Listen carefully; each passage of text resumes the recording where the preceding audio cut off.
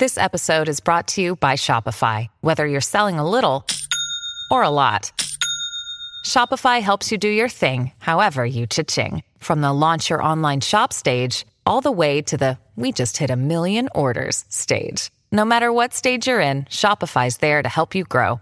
Sign up for a $1 per month trial period at shopify.com/special offer, all lowercase.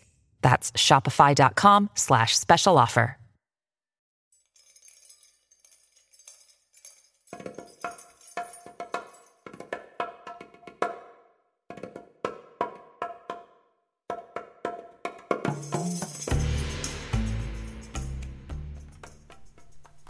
Welcome to an Egyptian History Podcast mini-episode, The Dancers for God, a short tale of some special performers in Egypt and the entertainments of cultured folk.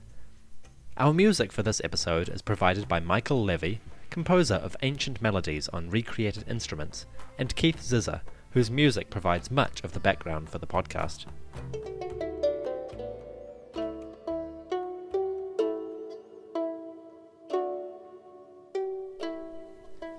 There is no one who returns from beyond, that he may tell of the deceased state, that he may tell of their lot, that he may set our hearts at ease, until we make the journey to the place where they have gone. So rejoice your heart, absence of worry is good for you. Follow your heart as long as you live, put myrrh on your head, dress yourself in fine linen, anoint yourself with the exquisite ointments, the ones which are only for the gods. The Song of the Harper, New Kingdom. Travel west of modern-day Luxor, Egypt, into the desert foothills, and you will come to the vast cemeteries of the ancient Theban necropolis.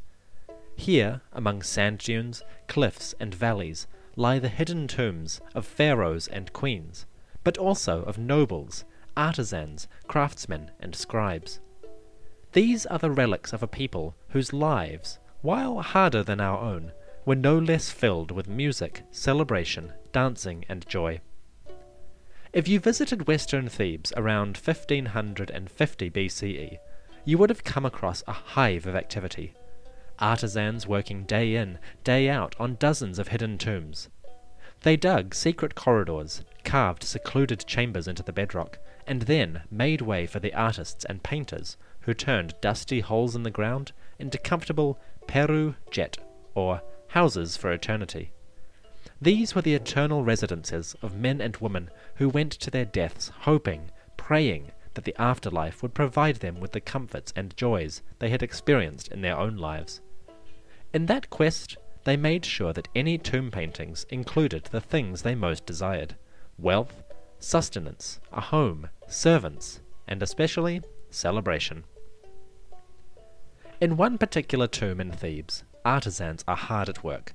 They are laying down plaster, smoothing it over the walls to make a nice flat surface. They are using red ink to draw a grid onto the wall, a grid to keep the proportions of their figures and paintings proper. Finally, they begin to lay down the outlines. People, animals, gods, and plants fill the scenes, and what was once solid rock now becomes a living tableau, a portrait of the hereafter as they wished it to be. In this particular scene, the artists are not drawing kings or queens or wars or gods. They are drawing women, slender women clad in bright white dresses, on 4 horizontal rows with no hieroglyphs to separate them or get in the way. The artists draw these women in what can only be described as a comic strip. I am reminded most strongly of a famous strip in the cartoon Calvin and Hobbes by Bill Watterson, in which Calvin and his pet tiger put on sunglasses and dance, without borders or speech bubbles, to unheard music. The women hold hands, exchange pleasantries, and engage in all the formalities of a social gathering. But then the action begins, and they spring into step, cavorting and leaping, dancing and twirling. They clap, arms above, arms to one side, arms holding castanets and ribbons, arms raised in joy and in adoration. This is an adoration of life, of the divine, and of a single figure towering over all. This figure is the tomb owner, a now anonymous noblewoman of 17th dynasty Thebes. For her resting place, this woman chose to be housed in a sepulchre celebrating all the joys of life, and thus, ideally, to recreate those joys in the hereafter. I hope she succeeded. 400 miles to the north, a palace in a town called Avaris houses an ancient fresco which records the joys of a festival. The figures in this fresco, painted roughly around the same time as those in Thebes, show an altogether different kind of entertainment. Why? Because the celebrants here do not dance, they leap. Specifically, they leap over bulls. Yes, bulls, male cattle, horned and dangerous. Bulls, with whose strength the kings of Egypt identified themselves. Powerful, fast, and lethal, these bulls were not to be trifled with. But the figures aren't just trifling with them, they're goading them into a charge, and then physically jumping over them. In some scenes, the leapers grab the bull by the horns, using the momentum to somersault over its back. In others, they dive cleverly between the horns, using their hands to bounce off the bull's rushing hindquarters, and so land safely on their feet behind it. They do so with incredible accuracy and consummate skill. Bull leaping is a famous motif of the ancient world. It was practiced most prominently on the Mediterranean island of Crete. Here, young sons of the land-owning aristocracy would show their skill and athleticism by springing atop and over bulls as they charged headlong. Their leaping was entertainment, but it may also have been religious, a celebration of the bull's power and its cult, and a demonstration of man's importance in the physical world by his successful triumph over animal forces. It was both a joy and very serious business. In Egypt, the bull leapers were an exotic novelty. They came from far away and entertained wealthy Egyptians with their prowess. Their antics were a celebration of what humans could do and a conspicuous display of Egyptian importance. If these men and women could entice entertainers from across the Mediterranean, what else could the Egyptian aristocracy do? The bull leapers' visit, or residence, they might have been permanent homestays, occurred at a time when Egypt was emerging from a millennium of insular thinking into a world where their horizons stretched from Sudan to Turkey, from Iraq to Greece. The Egyptians were on the verge of internationalism, and the visit of the Cretan bull leapers summed up everything that was excellent about that trend. But let's forget the aristocrats for a moment, and talk about some of the lower people. First, the common folk. Obviously, the average Egyptian could not afford bull leapers, or harpers, or costly dancers to entertain them. They made do with more homespun diversions, some of which survive today in artwork. A popular pastime among young men was public wrestling. They grappled together in handheld positions, striving for supremacy. Once the match began, they would attempt to throw the other to the ground, in much the same way that modern jiu-jitsu works. They would twist and pull, until finally one emerged the victor. To celebrate, the common folk did what people since the dawn of agriculture have done to celebrate. They got drunk. The more stiff-necked among the Egyptian literati looked down on public drunkenness, but there is no doubt that it was very common. The Egyptians drank beer as a matter of daily nutrition, a thick, low-alcohol beer, but beer nonetheless. Made of barley and wheat, it was cloudy, but consumed enough it would drive you to intoxication before too long. When drunk enough, the Egyptians would turn to raucous song, or to public dancing, and finally, if they were lucky, to storytellers.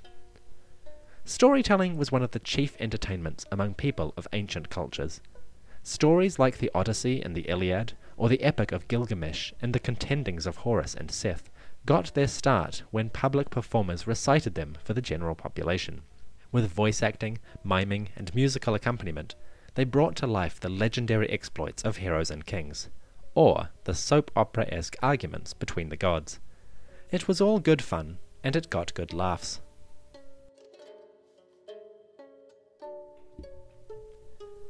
In a middle-class household at Thebes, a scribe and low-level granary official named Neb-Amun, or Amun is the Lord, was hosting a dinner party.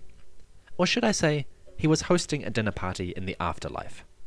The tomb of Neb-Amun contains paintings displaying a party which he would very much like to enjoy. It may not surprise you to learn that this party is populated almost entirely by girls. Apart from Neb-Amun and some close friends, most of the partygoers are women. They are beautiful by the Egyptian standard, with long black hair and well-cut translucent dresses. They wear beehive-shaped cones of scented beeswax on their heads, which melt in the humid night air and give them a sweet smell all night long. As the evening carries on, they eat, converse, and drink, and around them the entertainment flows. The first lineup of performers are musicians, flute players probably moonlighting outside their day job as musicians in the great temples.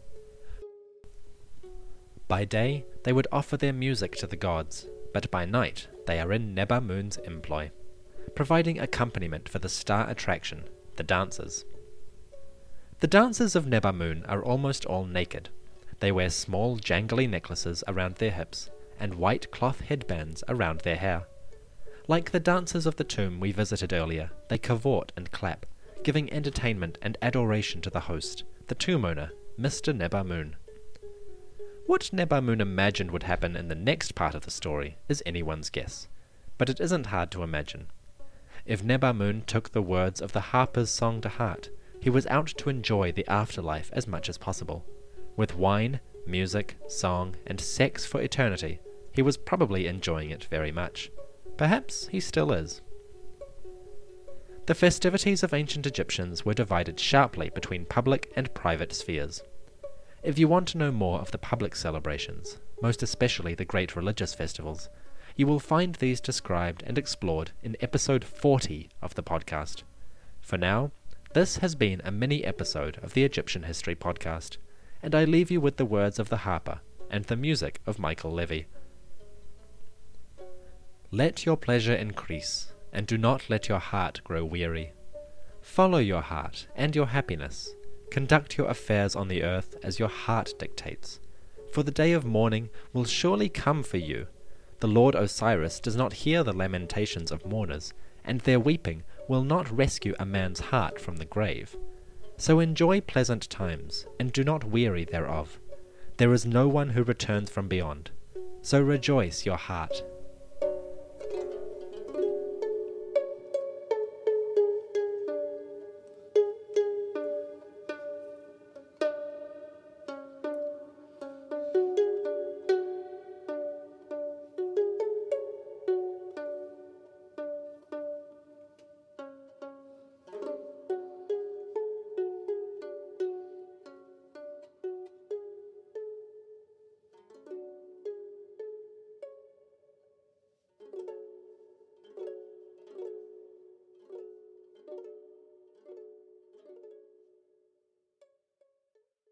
What did it take to survive an ancient siege? Why was the cult of Dionysus behind so many slave revolts in ancient Rome?